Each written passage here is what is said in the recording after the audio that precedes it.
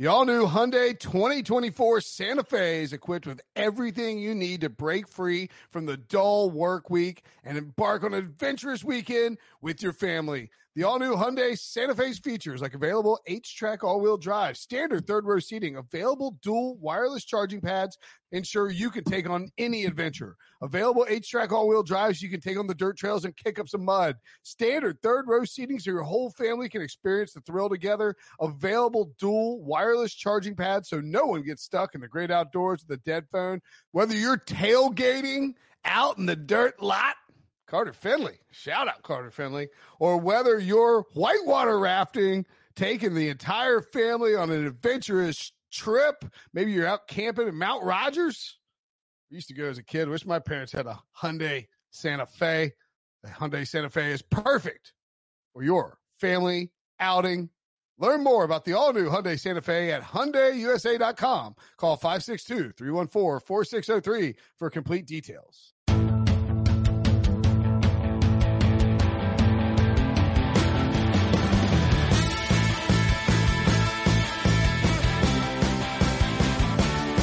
What's up, everybody? Welcome to the Pick Six Podcast, CBS Sports Daily NFL Podcast. I'm Will Brinson. I'm your host. It is Wednesday, August the 19th, and we are continuing what we are affectionately calling Nerd Week. It's really Analytics Week.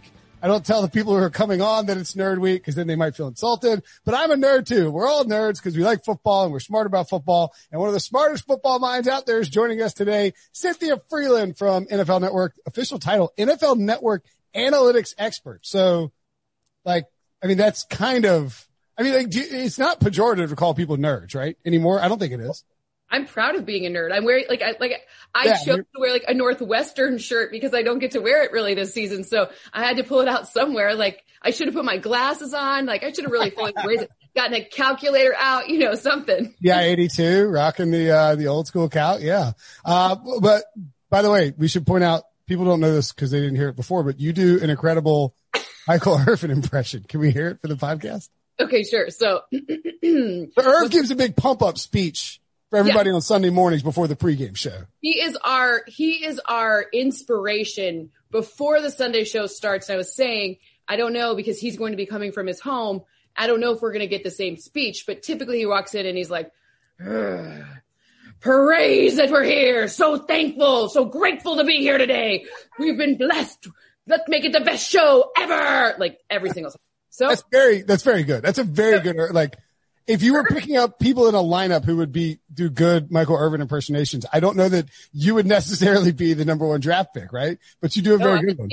I'm like that guy who you draft in the fourth round and somehow gets you first round point. That's what it is about my impression. That's really all I got though. But it's better than any impression I got. I try to do a British impression. It's Scottish, and I do a redneck North Carolinian accent. It's the same as my Jerry Jones accent. All the same. But anyway, I've got a scattered ADD brain. It reminded me of something. Me too.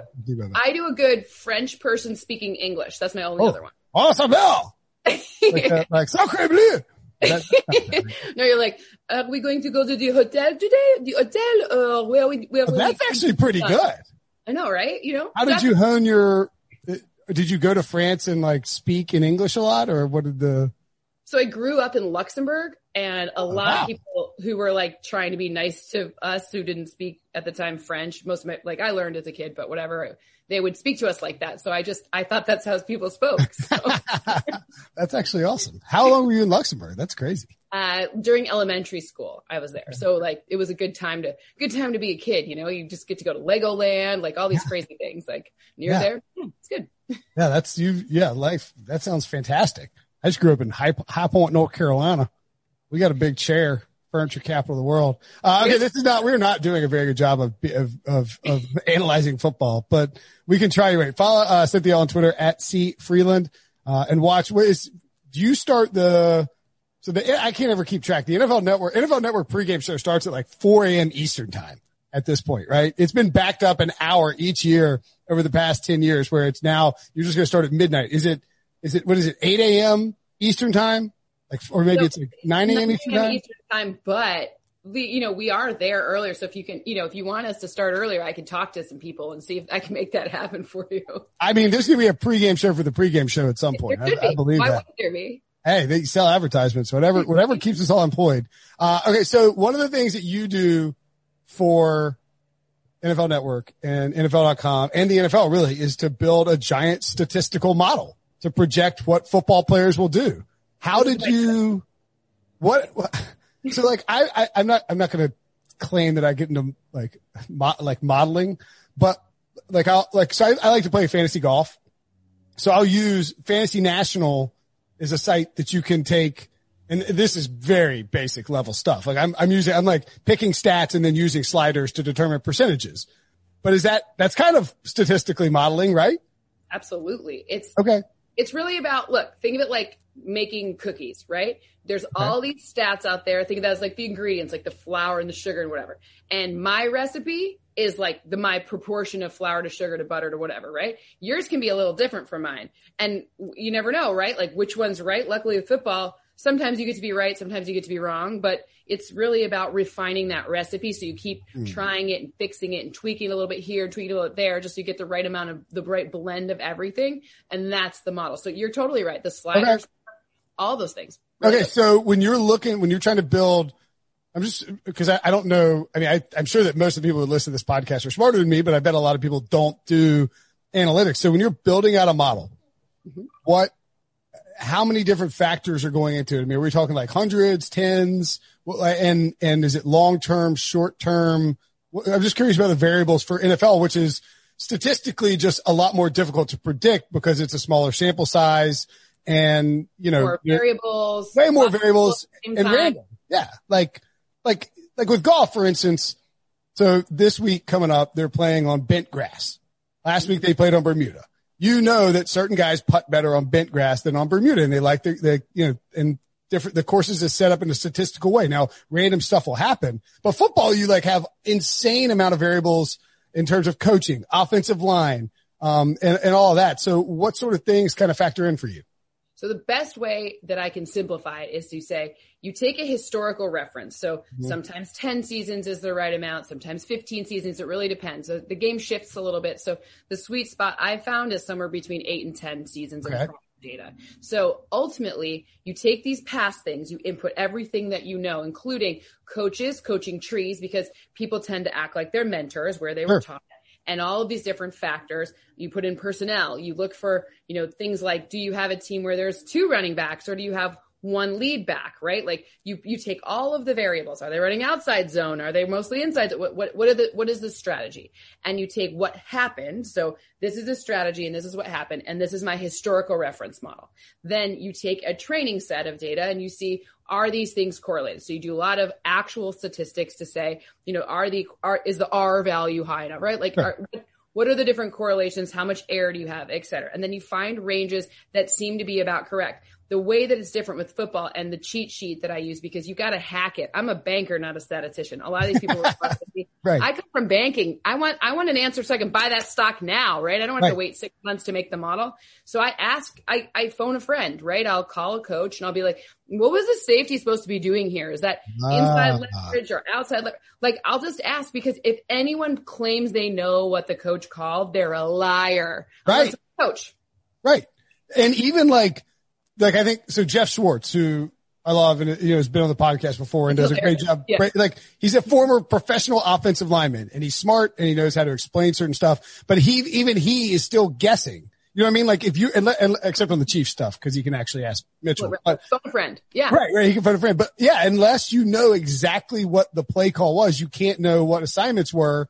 And because things happen, so like, let's say you have a left tackle who gets beat by an edge rusher, all of a sudden it changes up what we might see. And everybody sort of knows that, but that's really hard from a statistical standpoint to input, right? Right. So the other thing that I've been able to do is, and again, this is where I got lucky. Like sometimes you pick the right, like you buy the Amazon stock because you're like, whatever, my kid's ordering off Amazon, whatever, you somehow find this thing early. Well, the thing I found a little bit early was computer vision. So what it looks like is kind of like a telestrator. Okay. And what that allows me to do is to draw circles and lines and squares, and it measures exact distances things are apart from each other. So even ahead of when the next gen stats have been using GPS data to be able to coordinate that, I've been able to go back through historical film and be like, every time this corner is within 5 yards of this type of receiver or this route, then it's good. And that's where I've had the most, I'm going to use the word luck, but I've had the most luck being able to talk to coaches and understand, hey, is this what was intended? Because, by the way, you can call a play, and that doesn't mean someone's going to do it right. Right. Right? Like the edge rusher could beat the left tackle, but it could look like it's the left tackle that's getting beat, but it was really a tight end's assignment. We don't know. So, he didn't chip, and then all of a sudden it looks like the left tackle loses. So I mean, and this makes a lot of sense. I mean, you have, by working at the NFL Network and the NFL, you have more resources than say like, so for Ben Baldwin works at the Athletic, and they did like the R Scrap project or whatever. And like, I don't know what the hell that is. And I've tried to look at it, and I'm like, nah, you know what? I'm almost 40 years old. I'm not learning. Old dog, no new tricks. Got it. No, I'm down for new tricks, but I just don't know that like old dog is learning algebra. And, like, you know what I mean? Like, I don't know that. I don't know, like learning to talk at this age. So, but I mean, I think like it definitely helps to have the resources of, the NFL behind it. And obviously you've made great contacts and do great work. I'm not questioning it, but that helps. Really, the only reason my role now, it's all because of things I did in my career in like starting in 2008. So when I worked at the league office in finance, we were working on a project. I didn't know that. Okay. Yeah. Fancy schmancy. That beast was paying off, right? Yeah, there you go. It's the journalism, Northwestern. Yeah, it's like, I tricked you, suckers. I came in here and like it's a Trojan horse, a Northwestern Trojan horse of business and finance designed to sneak your way into getting into high stakes world of the media. Well, really what happened is I worked on a project that was called Season Inventory Restructuring. So it was like, is 16-4 the optimal revenue configure? This is ahead of the last CBA negotiations, right? Okay. I'm an old dog. So CBA negotiations last time is it 16-4, 17-3? What's the optimal blend? And by the way, how do we value things like attracting new fans who maybe can only afford to come to a preseason game? So, you have to write creative financial models based on that. Well, I got to sit with the competition committee, who's the coolest part of the NFL. Sure. And when you sit with them, you get to eat snacks. They swear. It's a dark room where you watch film, and they actually appreciate when you ask a question because and by the way, this is an advantage of being a woman. Nobody expected me to know where the safety is. Sure. Right. Right. So it's like that time that Jordan Rodriguez asked Cam Newton about receivers, and he's like, what are you doing, lady? No, but I mean, by the way, there's and I guess if it's, so we're talking before the last CBA, but it's like peak Jeff Fisher competition committee, right? And I mean, it's kind of nerve wracking when they're watching film in that room. Like you pipe up and if you say something stupid, they're going to be like, hey, look, what are we doing here? I didn't. You know what? This is actually, it's kind of funny because when I was younger, had better metabolism.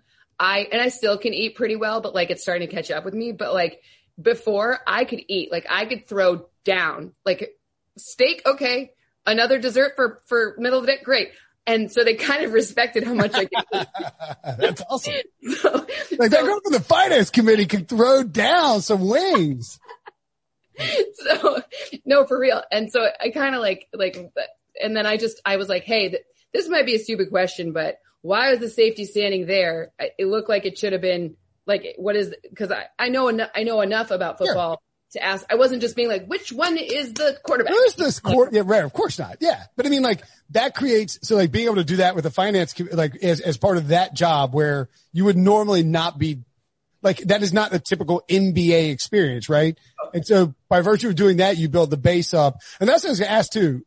Like when you do the model, let's say you put in a bunch of stuff and it spits out that Reggie Bonathan is going to be the Panthers leading rusher. Like, you know what I mean? And that's an extreme, obviously, but right. The model is broken. So, right. So here's a more relevant example.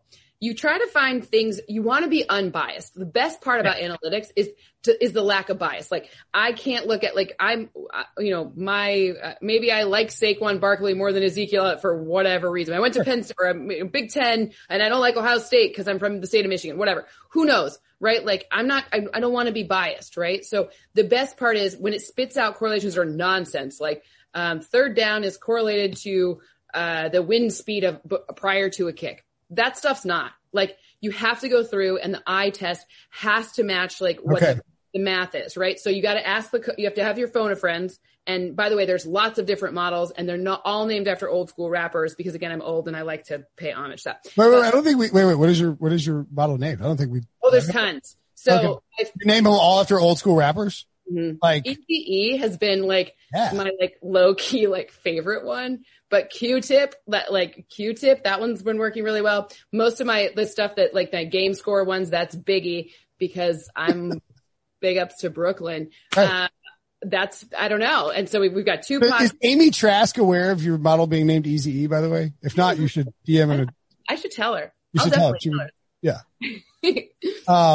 So wait, all right. So like when you say the different models, so like Q-tip versus Eazy-E, are they both going to the same goal with different inputs? Is that what you mean? Or are they just for totally different things? Totally different things. Like one is player production. Other is schematic. They all work together because think of it like how you would value stocks in the stock market, right? Like you kind of have to have a different model for tech stocks than you do for like car stocks because they run on different fundamentals. There's just different things that drive each one, right? So and here it's like, okay, there's draft ones, there's, college transitioning to. Oh, okay. Gotcha.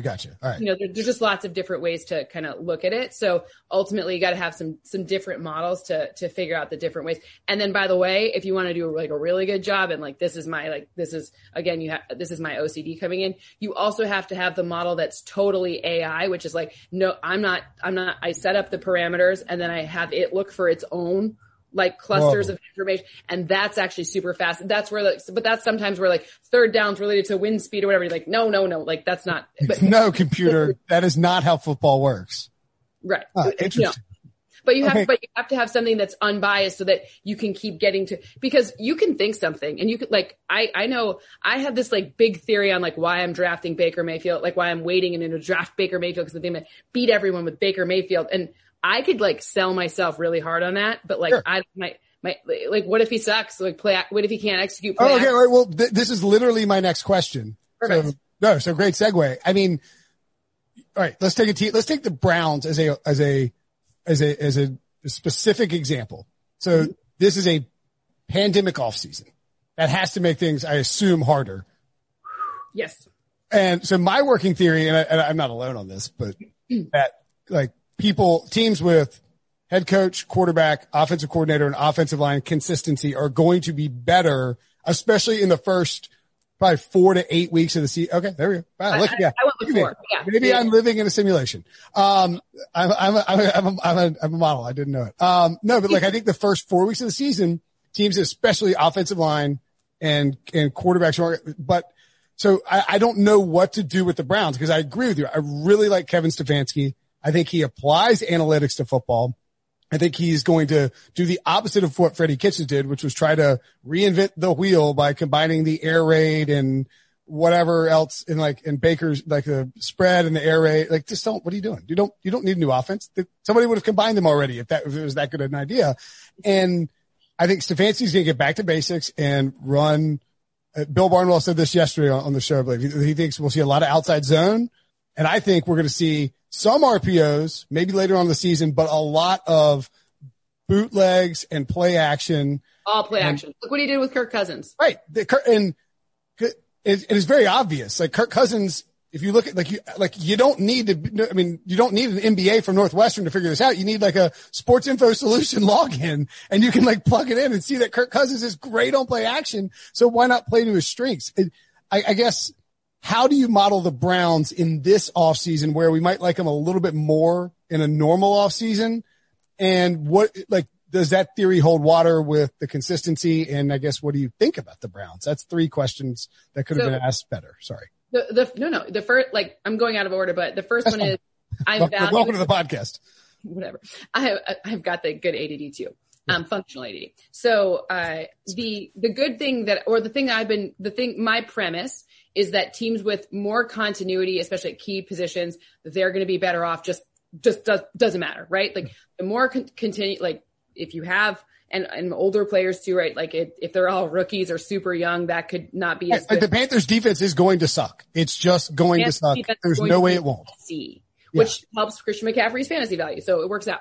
But ultimately, look, it's continuity. Like the Chiefs are in a great spot. Their secondary is a little bit dicey, but every other piece is fine. And then the new piece, Clyde Edwards-Helaire, because of Damian Williams opting out, like running backs have a shorter learning curve historically, especially running backs that come from offenses that take X amount of snaps, of which LSU took beyond X amount of snaps. So things like that, running backs are quicker to learn. Pass rushers, quicker to learn. Things like corners and safeties, they tend to be a little longer. Linebackers who play primarily in coverage, longer learning curve. Outside like tackles and tight ends, depending on how they're used, blocking schemes take a bit longer to learn. Inside, guards and centers, they tend to go a little bit faster. Just those are over the historical tendencies. Well, but I mean, a lot of that is just like see ball, run ball, see ball, tackle ball. I mean, like if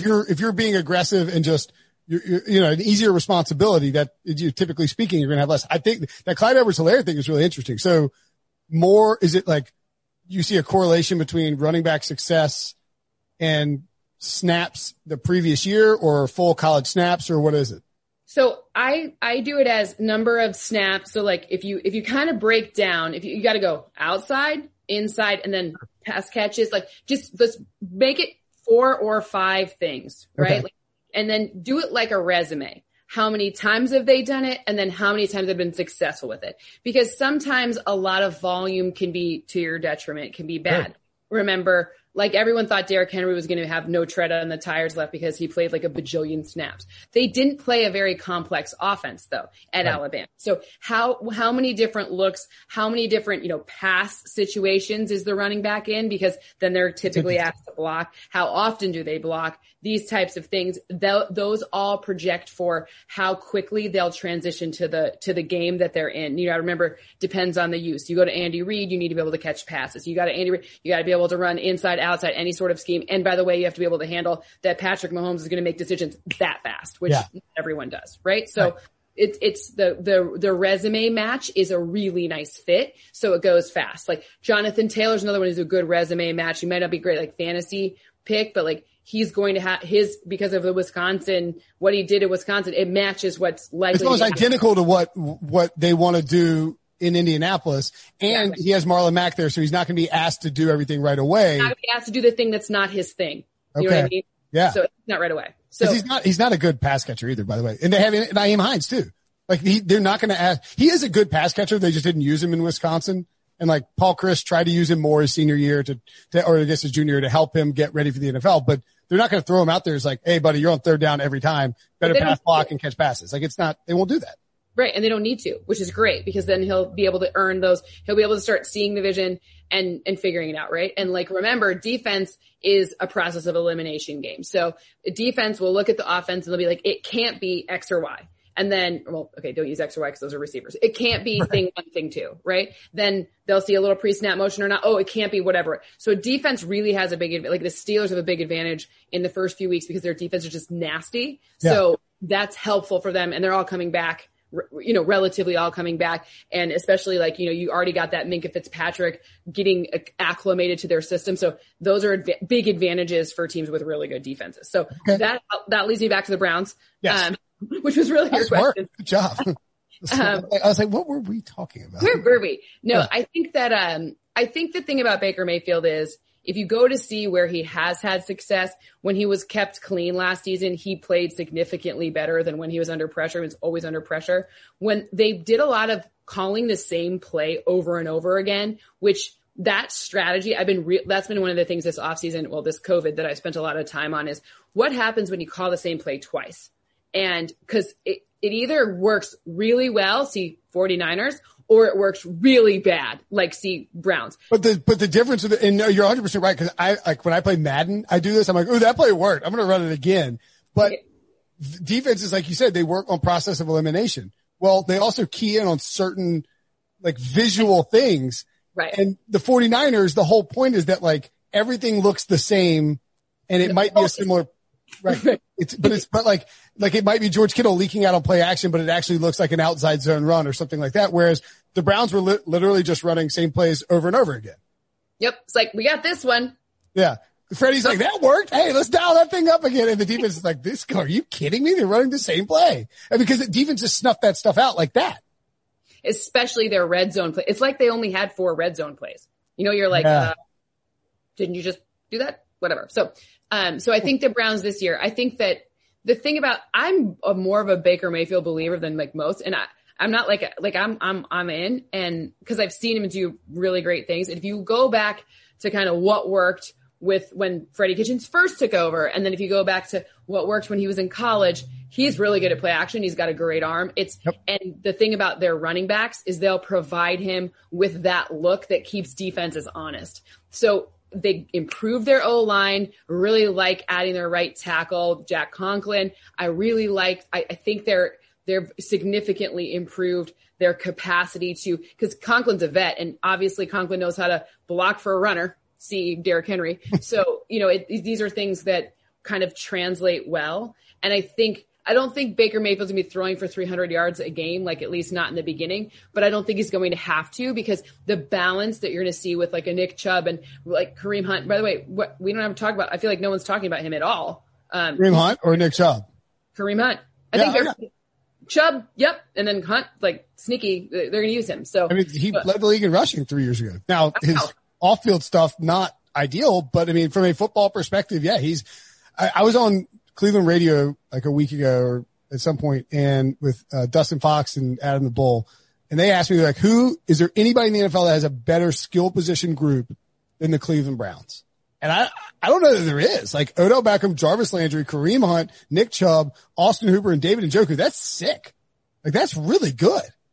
Yeah. And what I think Stefanski will do, like, I don't think Kirk Cousins is more than an average quarterback, maybe slightly better than average quarterback, but what he was able to, 14 touchdowns using play action, that's a lot of touchdowns using play action. That's the most in the league last season. Yeah. Efficiency, I have like a over 104 passer rating using play action. And, I'm not saying Kirk Cousins is bad. I'm just saying he's not great, right? Like he's not up there with the guys. He is a scalable quarterback with the right weapons and the proper scheme. He's a rich man's Andy Dalton. Exactly. And okay. I mean, like, and just as a statistical point, this is what people who just dump on Baker. All right. So 64.1, 68.1, 70.9, 70.5, 63.8, and 59.4. There's one very obvious outlier there. And I mean, he is not an inaccurate quarterback. He's just not. He was the all-time completion percentage leader in college football when he left Oklahoma, and he has tons of like a work of body to back it up. Like his resume is extensive. This is not a guy who's just going to suddenly flame out. No, I mean, I completely agree with you. And my last point about Baker is I think that I don't mind the swagger. I don't mind the like feeling dangerous, whatever. Like I don't mind any of that, but I do think that, once he gets a little, I think it's kind of like he got to get his mojo back a little bit. Like, yeah. Like once he gets that mojo, we could see like on fire Baker easily. And I'm a little, their secondary is a little suspect to me as well. So I'm like, all right, well, what are we going to get from so perhaps you'll have, we got a good pass rush up front, but like maybe he'll have to throw for 300 yards like later in the season. And my fantasy, like whatever I've convinced myself up will turn out. Okay. All right. And by the other thing Baker didn't do, I like to call it like the GQ/Mina Kimes interview. Like he didn't do that this offseason. That's good. Let somebody else do it. It doesn't work out. And Mina's great. And GQ is a fantastic magazine. But if you're doing those interviews, there's going to be a target on your back. GQ, if you want to do this interview, because I'll be coming to you live from my living room, so the target will be hard to get. Yeah, that's right. Yeah. I don't know that like GQ's like, listen, man, we've seen the setup back there. You got a garden gnome and an NC State helmet. Nobody's doing that. Okay, we're going to take a quick break, and we come back. Maybe Baker Mayfield could be a sleeper for most passing yards in the NFL. The perfect combination of versatile athleisure and training apparel has arrived. Thanks to the visionary minds of New Balance, Clutch Athletics, and Rich Paul, the designs reflect the heart of the athlete and the spirit of the community. With rising defensive stars Will Anderson and Chase Young on the roster, Clutch Athletics brings the best innovative gear to all athletes, giving them style and performance on and off the field. Learn more and purchase Clutch Athletics at newbalance.com. This episode is brought to you by Progressive Insurance. Whether you love true crime or comedy, celebrity interviews or news, you call the shots on what's in your podcast queue. And guess what? Now you can call them on your auto insurance too with the Name Your Price tool from Progressive. It works just the way it sounds. You tell Progressive how much you want to pay for car insurance, and they'll show you coverage options that fit your budget. Get your quote today at Progressive.com to join the over 28 million drivers who trust Progressive. Progressive Casualty Insurance Company and Affiliates. Price and coverage match limited by state law. Okay, so in your model, you created, and this is up on NFL.com right now. It was posted like the last couple of weeks, I think. Yeah, like late July. And you broke down. Oh no, that was the Browns. Excuse me. I screwed that up. I looked at the wrong thing. When did the projections come out? I'll look it up.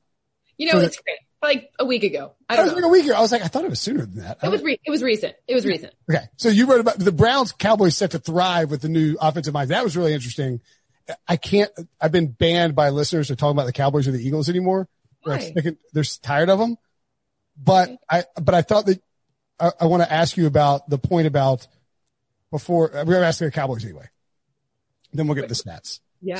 So on here, you included in the model something related to like basically the conservative nature of Jason Garrett versus Mike McCarthy. And it's been referenced some on the pod, but just how stark is the difference there?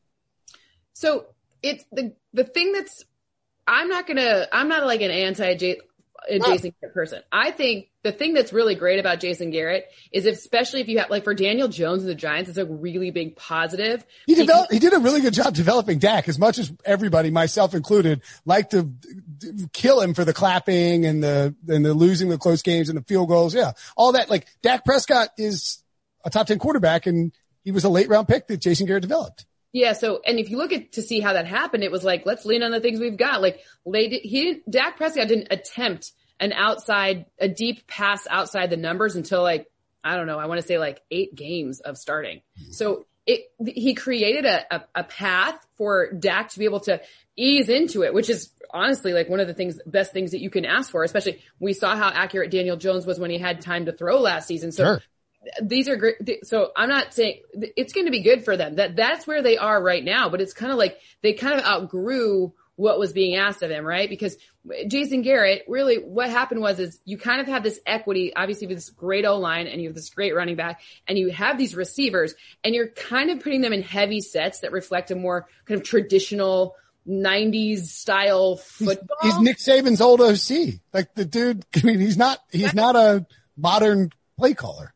Right. And you have a modern team. I mean, Amari Cooper, you go out and get him and then you kind of don't optimize for him. Right. So what we've seen from Mike McCarthy, I mean, I don't know the exact, I can't remember the exact rankings, but I don't think he ever ranked outside the top, like number 3 in terms of calling plays and with 3 or 4 receiver personnel. So, 11 personnel, the most common personnel, but the number of times he did it was just so much higher and spreading it out, the most West Coast spread offense. And you saw, obviously to accommodate Aaron Rodgers, you've seen he's pretty good.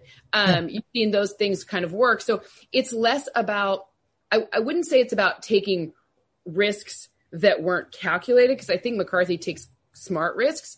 I think it's about optimizing the play call for the personnel. Sure. And I think Jason Garrett was a little conservative, especially in the red area, and he wasn't even really calling the plays. It was like his system, and then they all follow a system. Do you know what I mean? Like he wasn't on the headset being like, you've never seen Jason. And again, you never seen Ryan Wilson on this podcast points out, you've never seen him say a word into the headset. He never talks. I think the last time he called the play, and I don't know if I'm supposed to tell this, but whatever. I think it was like not recent. Like I think it was before I worked at the NFL that he directly called. It's his system, his principle. Like when he was like on the sideline with Nick Saban. No, he would have called a play when he was when he was under Wade Phillips, right? When he was the OC. Yeah. I mean, he definitely, but I don't know. Like 2009. Right. Like I said, it's right around when I worked at the league office, like when I was starting like 8, 9, something like that. Yeah. Right. So, I mean, but that's okay because he's the head coach. Like you don't have to call the plays as the head coach. No, that's their prerogative, right? So it's their system and whatever, and they're very true to their system, and you have to give credit to the people who are, executing. It's kind of like the military, right? Like he has a military background, right? Like, you're chain of command. And so it's just modern football is a bit more fluid. Yeah. No, you want to be different. And McCarthy's going to call his plays. No, I mean, look, you get Jason Garrett has a good, I can't believe I'm propping up for Jason Garrett. I'm sort of backing down here. But I do think that he gets a bit of a raw deal, and it is like a running gag. Like we like to pick the people we make jokes about and do that. We do it with Blake Bortles, do it with Jason Garrett, et cetera, et cetera. Anyway, so back to the, but that's actually interesting for Daniel Jones. You think he maybe low interception rate, probably cut down on his fumbles, ask him to make easier throws, utilize the personnel, run Saquon Barkley a bunch? I thought until the opt-outs happened, I was on board. But now with Nate Solder gone, that's a really big loss. Yeah. Because you're asking a very non-season. Now you have 2 rookies, one who was not very highly drafted. And so that's a little dicey for me. So I think they're going to be okay, but I would have been happier had we seen Nate Solder. I would have had a little more faith in it. I'm with you. I'm with you completely. Okay. So to the point about the passing numbers. Now, Patrick Mahomes, your model cranked out that Patrick Mahomes is most likely to have, the highest number of passing yards in the NFL this year. It's a very, I think I read in the rundown, it's like very obvious, but it's a good choice. Like, why would you go with anybody else? The defense might not be great. He's the best football player in the world. They pass the ball a lot, even if those short passes that are really running back production. A little 1 yard flip things. Still counts. Yeah, right. It makes total sense. Who would be a sleeper? And, I don't know if you can say this since you work for the NFL, but do you look at like Vegas odds is that any part of your model at all? I don't look at anything that is not in my contract. That word doesn't exist. But okay, sorry. Don't even answer the question. Right. But if you ask me certain benchmarks, like for example, do I think Phillip Rivers is going to throw for more than 1,100 yards? My answer is yes, or whatever, not 1,100. Right. What is it? 3,100 yards? The answer is yes. Okay. If you ask me certain benchmarks, I can tell you any benchmark. The model can tell you the probability of. Can tell you whether it's more or less than a certain number. Yeah, like will Ryan Tannehill throw for 22 touchdowns? My model says he will. Oh, really? That's a lot. Wow. Okay. Interesting. Okay. So who would be a sleeper to lead the league in passing? Like when you saw the output, you're like, whoa, all right now. Like who were you surprised to see at the top of the list? Maybe not surprised because I think he's kind of perennially underrated, but Matt Ryan was surprising to me to be a smart choice for potentially leading the lead in it. And I mean, Dak Prescott, but that doesn't seem that surprising to me. That one seemed a little bit like, okay. I mean, the thing with those two is that they are on teams that are going to pass the ball a ton and don't look like they're going to have very good defenses. That's, and then so that the last one there would be Tom Brady, which the kind of that would be surprising. That one was the most surprising of the not so. I mean, it's the same model, right? Like the Bucks have a good front of their defense and Todd Bowles is a master, but their secondary is super young. And I think the game flow will have to, people are gonna have to pass on them. So I think Tom Brady will, and I don't understand about Rojo. I'm not sure what to make of their running backs there in Tampa. So that's one that could be your little potential. Wow. Sneaky pick. I'm looking to see. Interesting. Now I will say that Tom Brady is not likely to be up there. I'm surprised to see, the guy I kind of like. Say whatever you want about that place. Okay. Tom Brady's 8-1 to lead the league in passing, which is pretty good value. Patrick Mahomes is 4.5 to 1. Matt Ryan 7-1. Dak Prescott 7-1. What Baker Mayfield and Carson Wentz are interesting to me. Kyler Murray is kind of interesting. Oh, I'm all in on Kyler Murray. Like anyone who's going to play fantasy with me. By the way, I don't know who else you're having on this Nerd Week, but I'm organizing trying to make other NFL teams nerds play with me in a fantasy league this year because that's what I need, another fantasy team. But how many fantasy leagues do you have?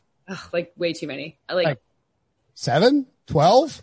Right now I'm at 5, which is 5 is the max. So, but I'd be willing to do 6 for this one. But I'm all in, and then like they listen in, they'll steal my Kyler Murray. Like, so are you trying to get like other nerds from the media or other nerds from like the stat nerds from each team?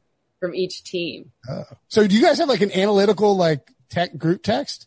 Yes. You really? That's amazing. Okay. There are surprisingly like the people who do the stuff, like I follow some on Twitter, like they're out there, but they don't really tweet about football. Like, you know what I mean? Like they're not, like, I mean, I think maybe they have to keep it in house. I don't know exactly how that works, but we actually spend a lot of time. So golf, you brought it up earlier. They give you like this dearth of like amazing stats, like on PGA.com. Like, they will tell you everything that you want to know. So lately we've all been talking a little trash about golf because I may or may not. Listen, I'm touchdown dancing here because I won. I beat all the other losers.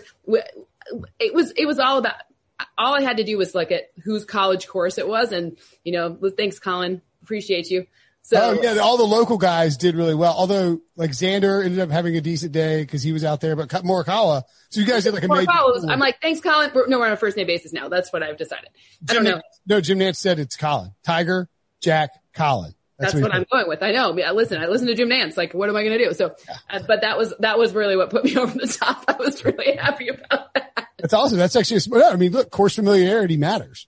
Okay. So what about Matthew Stafford? Oh, no, wait, sorry, dude. Tell me about Kyler Murray. What am I? Oh, I swear to God, I can see a squirrel, and I'm like, what? Look, a squirrel. That's my life. Welcome. Kyler Murray, I think that whole Arizona offense is going to be really fun to watch. I think sneaky potential for playoffs, which sounds ridiculous, but I'm in on the playoffs for Cardinals. I think they're going to be very good this season. And I think, you know, we can talk as much as we want about like Jamal Adams and, you know, the Seahawks and Russell Wilson and that amazing video he made. But I think when it comes down to it, I don't know if they have enough playmakers and their defense. Like, who's going to pass rush? You can ask Jamal Adams to rush.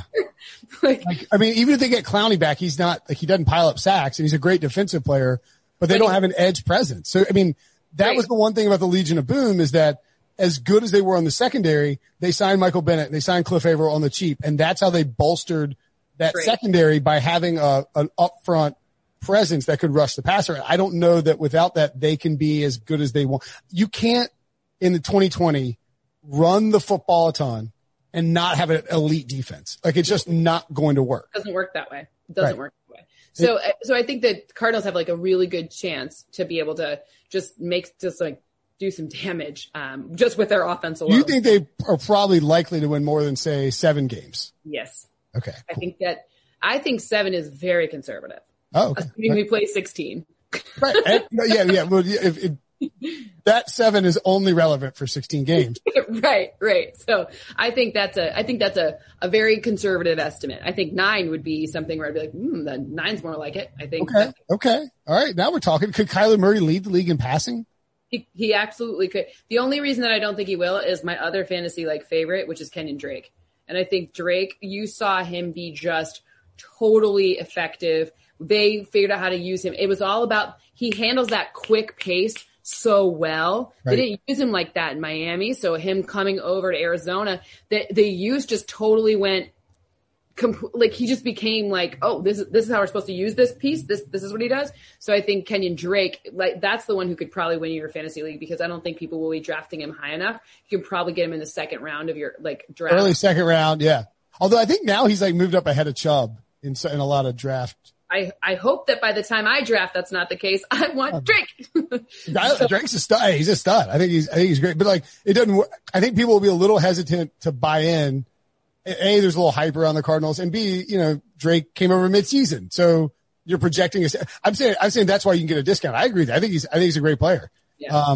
Would you take him? This is going to be a big step forward for Kyler Murray too. Like I think it's going to be. I think he ends up top 8 amongst quarterbacks in fantasy. Okay.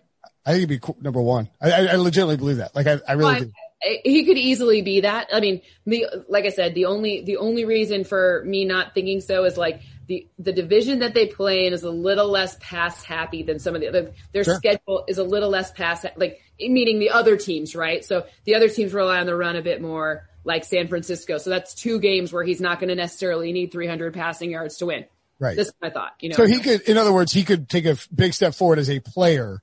Oh, and maybe the stats don't necessarily catch I think that's will, but like not, I don't know if they go for number 1, but like, I think again, totally draftable. If he played the Falcons 16 times, he would lead the league in like, you know what I mean? Like that's exactly. You don't get to do that, right? You have to play good defenses multiple times in that division. Exactly. You have Jalen Ramsey, Richard Sherman, and Jamal Adams. Right. Okay. So you're just leading me to another question, make it much easier. Le'Veon Bell projected really well for you. It's a little surprising, right? Kind of, but also kind of not. Like the first reason the Jets really didn't address, okay, so Denzel Mims, who may or may not be injured as of the time we're talking about this, who's going to catch passes for them? Like how many times can you go to Jamison Crowder? Because I mean, a lot. You're like 110, but you're going to end up with 800 yards. Right. Or like 8 yards, right? Like Jarvis Landry in the days of Miami when Adam Gase was play calling, it was like, did he even get you a positive yard or do you have to take the negative despite the catch? And that's 1 for the PPR, but minus whatever. So, like I think that Lev Bell will outperform where people are projecting him. I think people are like kind of out on him and they're like, oh, he's really good. He's being lumped with like David Johnson. Great. I'll take Lev Bell every day. For sure. Yeah. So, that's where I think using the passing game and also they have Frank Gore and you forget or don't forget or depend. I don't know what people think of that, but Frank Gore is older than you and me combined. Yes. And so ultimately they're going to have now that guy who, gets the forward progress with on the ground, not this whole turn back and forth thing, which has worked for Lev Bell in the past. But, and I think also with a full game of Sam Darnold or full season of Sam Darnold, presumably healthy, right? Like mono probably not going to be the thing this year. Let's hope. He didn't get it twice. I don't know. If he gets mono twice, like that's the funniest thing ever. If he gets mono twice, your colleague Kyle Brandt better not name check me for talking about my mono on NFL Network when I never had mono, nor did I even mention mono. I wake up in the morning, I'm watching TV in my living room, and I hear Kyle Brandt's like, Andrew Perloff and Will Brinson won't shut up about their mono. I'm like, what is happening? Like the whole world thinks I got to get text. People thought I got mono. I had mono in college. A lot of people had mono. It's a cool. You're like, yeah, I had mono. Don't worry about it. It's not cool. It was not cool.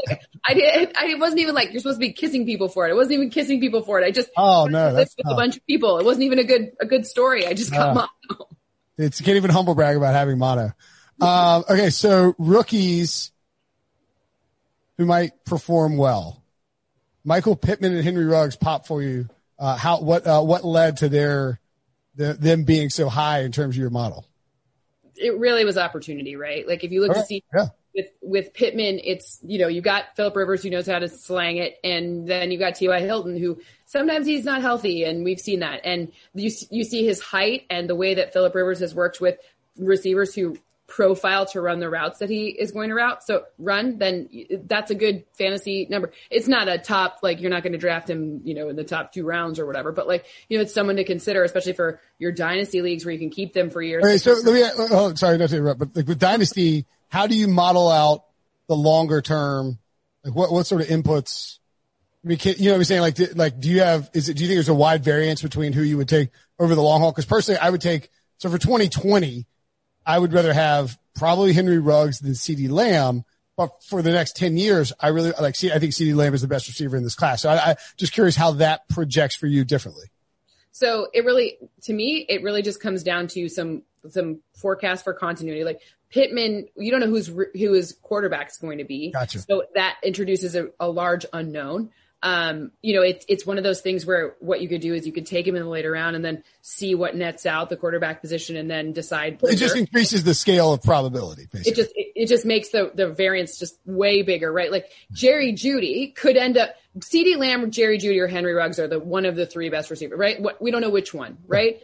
And you're discounting Jerry Jeudy because Drew Lock doesn't seem to be the type of quarterback that's like going to have this kind of storied like future. Same thing, Henry Ruggs. Like we were hearing things that Gruden loves Mariota. I don't know if I believe that, but now the latest buzz is that Gruden really loves Derek Carr. Sure. And then tomorrow, NFL Network. I don't know who said it. Perfect. And there's that receiver from, Edwards from South Carolina. They pretend they love him now too. I saw a report so just don't believe any of that yet. So my question, that's why to me, CeeDee Lamb becomes the guy for your dynasty league that you really target because you know Dak is going to be there. Like they're going to figure out a way to get Dak in at some point. They're going to pay him. It's going to happen. Right. Okay. Yeah.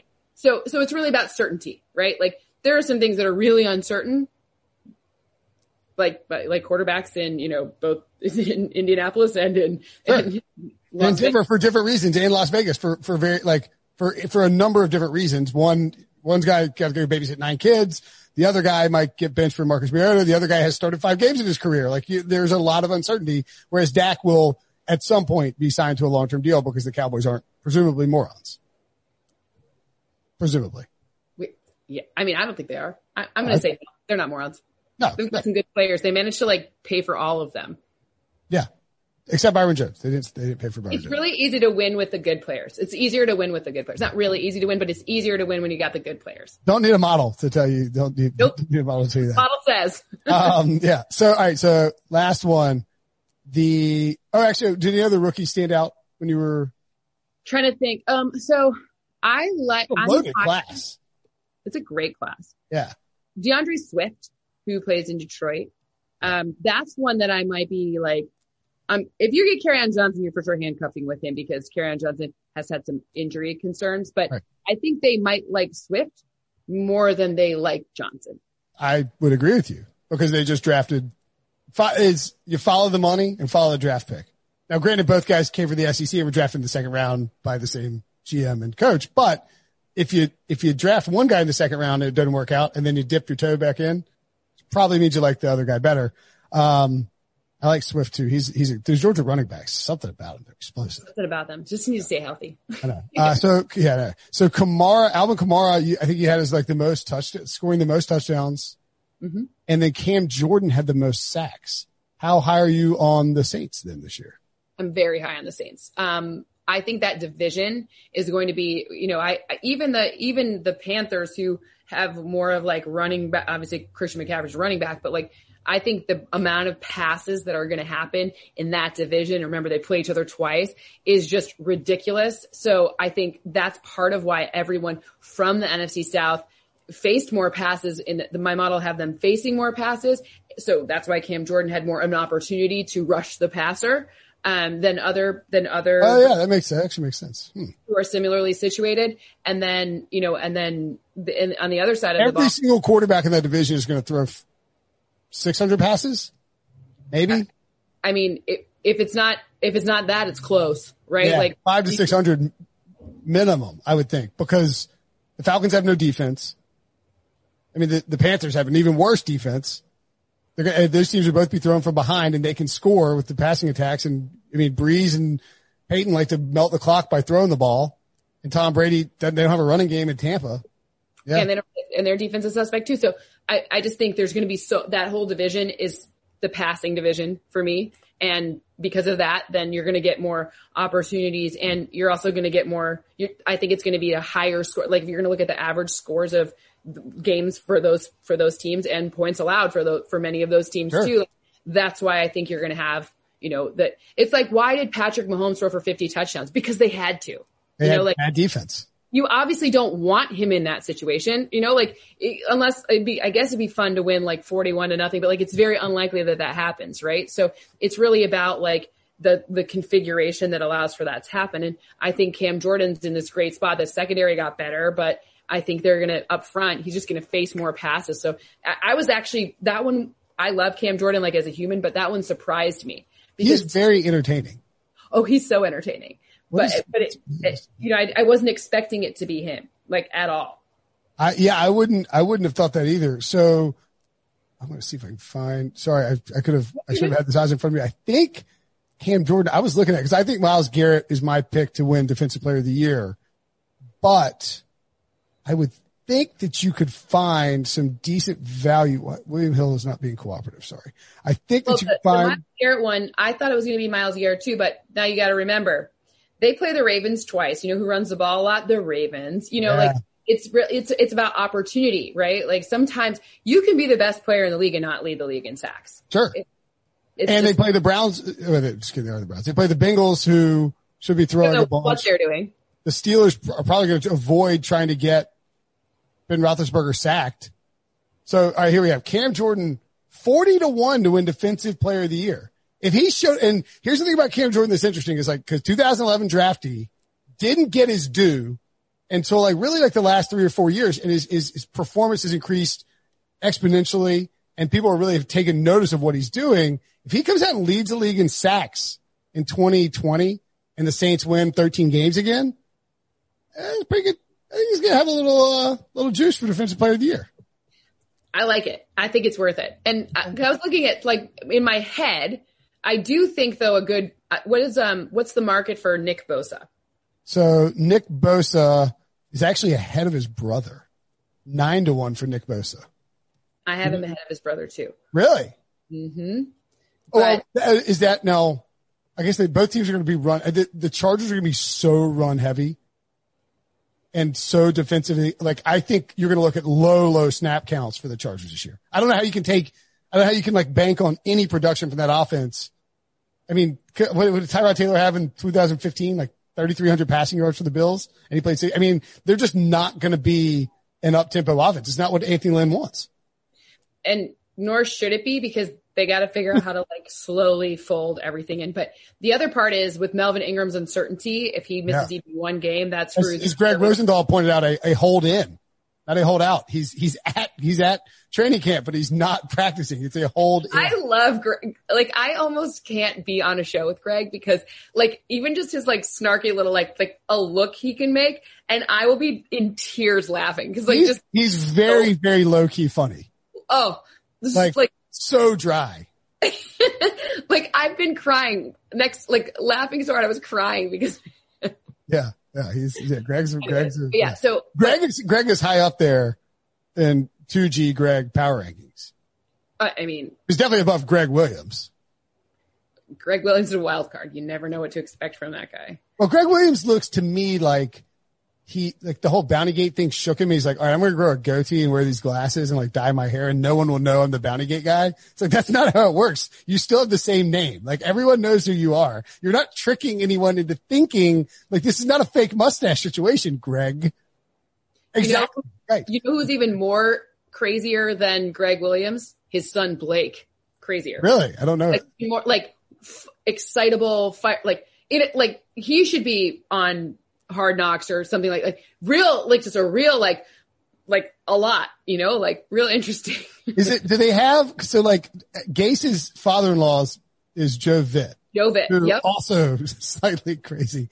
He's on staff too. He's an advisor. And that's what I'm saying. Like you got Greg Williams, Adam Gase, and Joe Vitt. That is you got Blake Williams too. They're all there. Gang's all here. No, I know that you're not allowed to talk about not having Hard Knocks someone other than LA because, you know, the NFL is a vast conspiracy to promote Los Angeles football. But why don't we have the Jets? Why don't we have the Jets? I want Gase on Hard Knocks. I want Greg Williams. I want Joe Vitt and Blake Williams. Give it to me. Come on.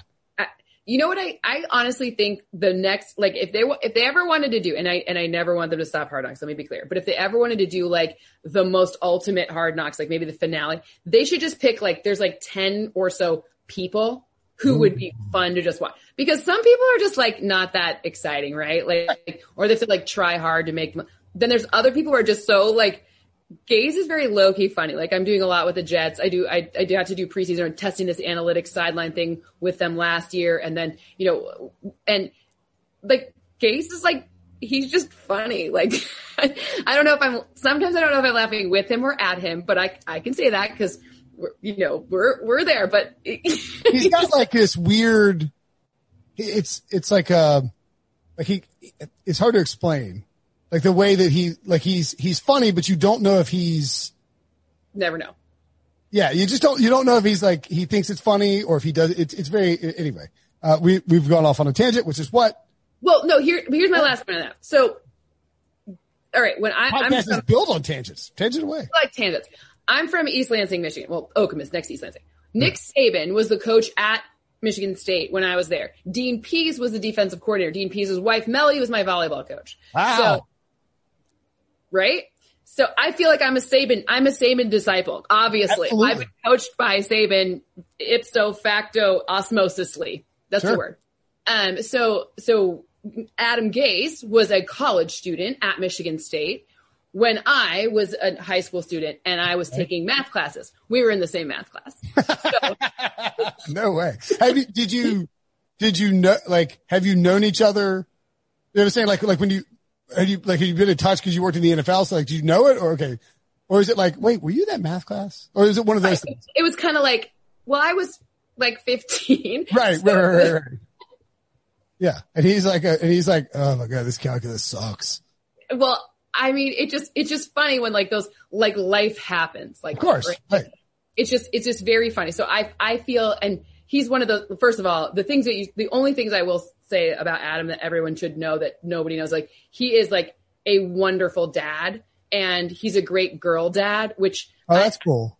It's so cool. And he's like, his kids wear, like the quarterback, like thing. Oh, that's and cool. During the games, if you ever see, they look up at the thing and they'll have the little playbooks and they'll have like actual plays, like not the ones they're going to run. Cause Adam is like paranoid that like Bill Belichick will somehow find it, but like kidnap his kids and like take the armbands or something like that. Right. But it's like, there's some plays on there with like the real things and the kids will be like, they'll be like, it's very cute. So it's really sweet. So he's a great girl dad, like supports his daughters, like gymnastics and all of this stuff. So I have to give credit where credit. Sorry, Robbie, can you say hello? Hello. How you doing? Can you say hi to Miss Cynthia? That's like Miss Cynthia, like at school. Okay, go downstairs. I'll be downstairs in a second. I'm coming. I have to finish my podcast. Oh my gosh, that just made my day. All right, we'll go plug it in with the red cord. Okay. Well, I guess the podcast is over then, since Robbie has showed up. You gotta sit down and be quiet for 30 seconds. Sorry, Cynthia. This happens on a regular basis. Hey. Listen, it's the perils of working from home. I love it. Oh, does that feel good? All right, go downstairs, count to 30. I'll be right there. Right. Up to 30. You have 5% left. All right. Anyway, Cynthia, thank you so much. Awesome show. Great talk. I appreciate it. Sorry for the interruption here at the end. I'm sure. Why? I love it. Good luck editing that, Debo. Follow her at C. Frelund on Twitter. Watch her on NFL Game Day and check her out on NFL.com. Always a pleasure. Okay, picture this. It's Friday afternoon when a thought hits you. I can waste another weekend doing the same old whatever, or I can conquer it. I can hop into my all-new Hyundai Santa Fe and hit the road. Any road. The steeper, the better. Because my all-new Santa Fe is available with H-Track all-wheel drive, so I can hit the trail without a worry in the world. Heck, with 3 rows and best-in-class rear cargo space, I can pack the whole family in with all our gear. We've got available dual wireless charging for our phones, so we'll never lose touch with civilization, and we won't lose touch with the primordial power of Mother Earth. So which is it? Waste the weekend or do something a little more epic? And conquer it in the all-new Hyundai Santa Fe. Visit HyundaiUSA.com or call 562-314-4603 for more details. Hyundai, there's joy in every journey.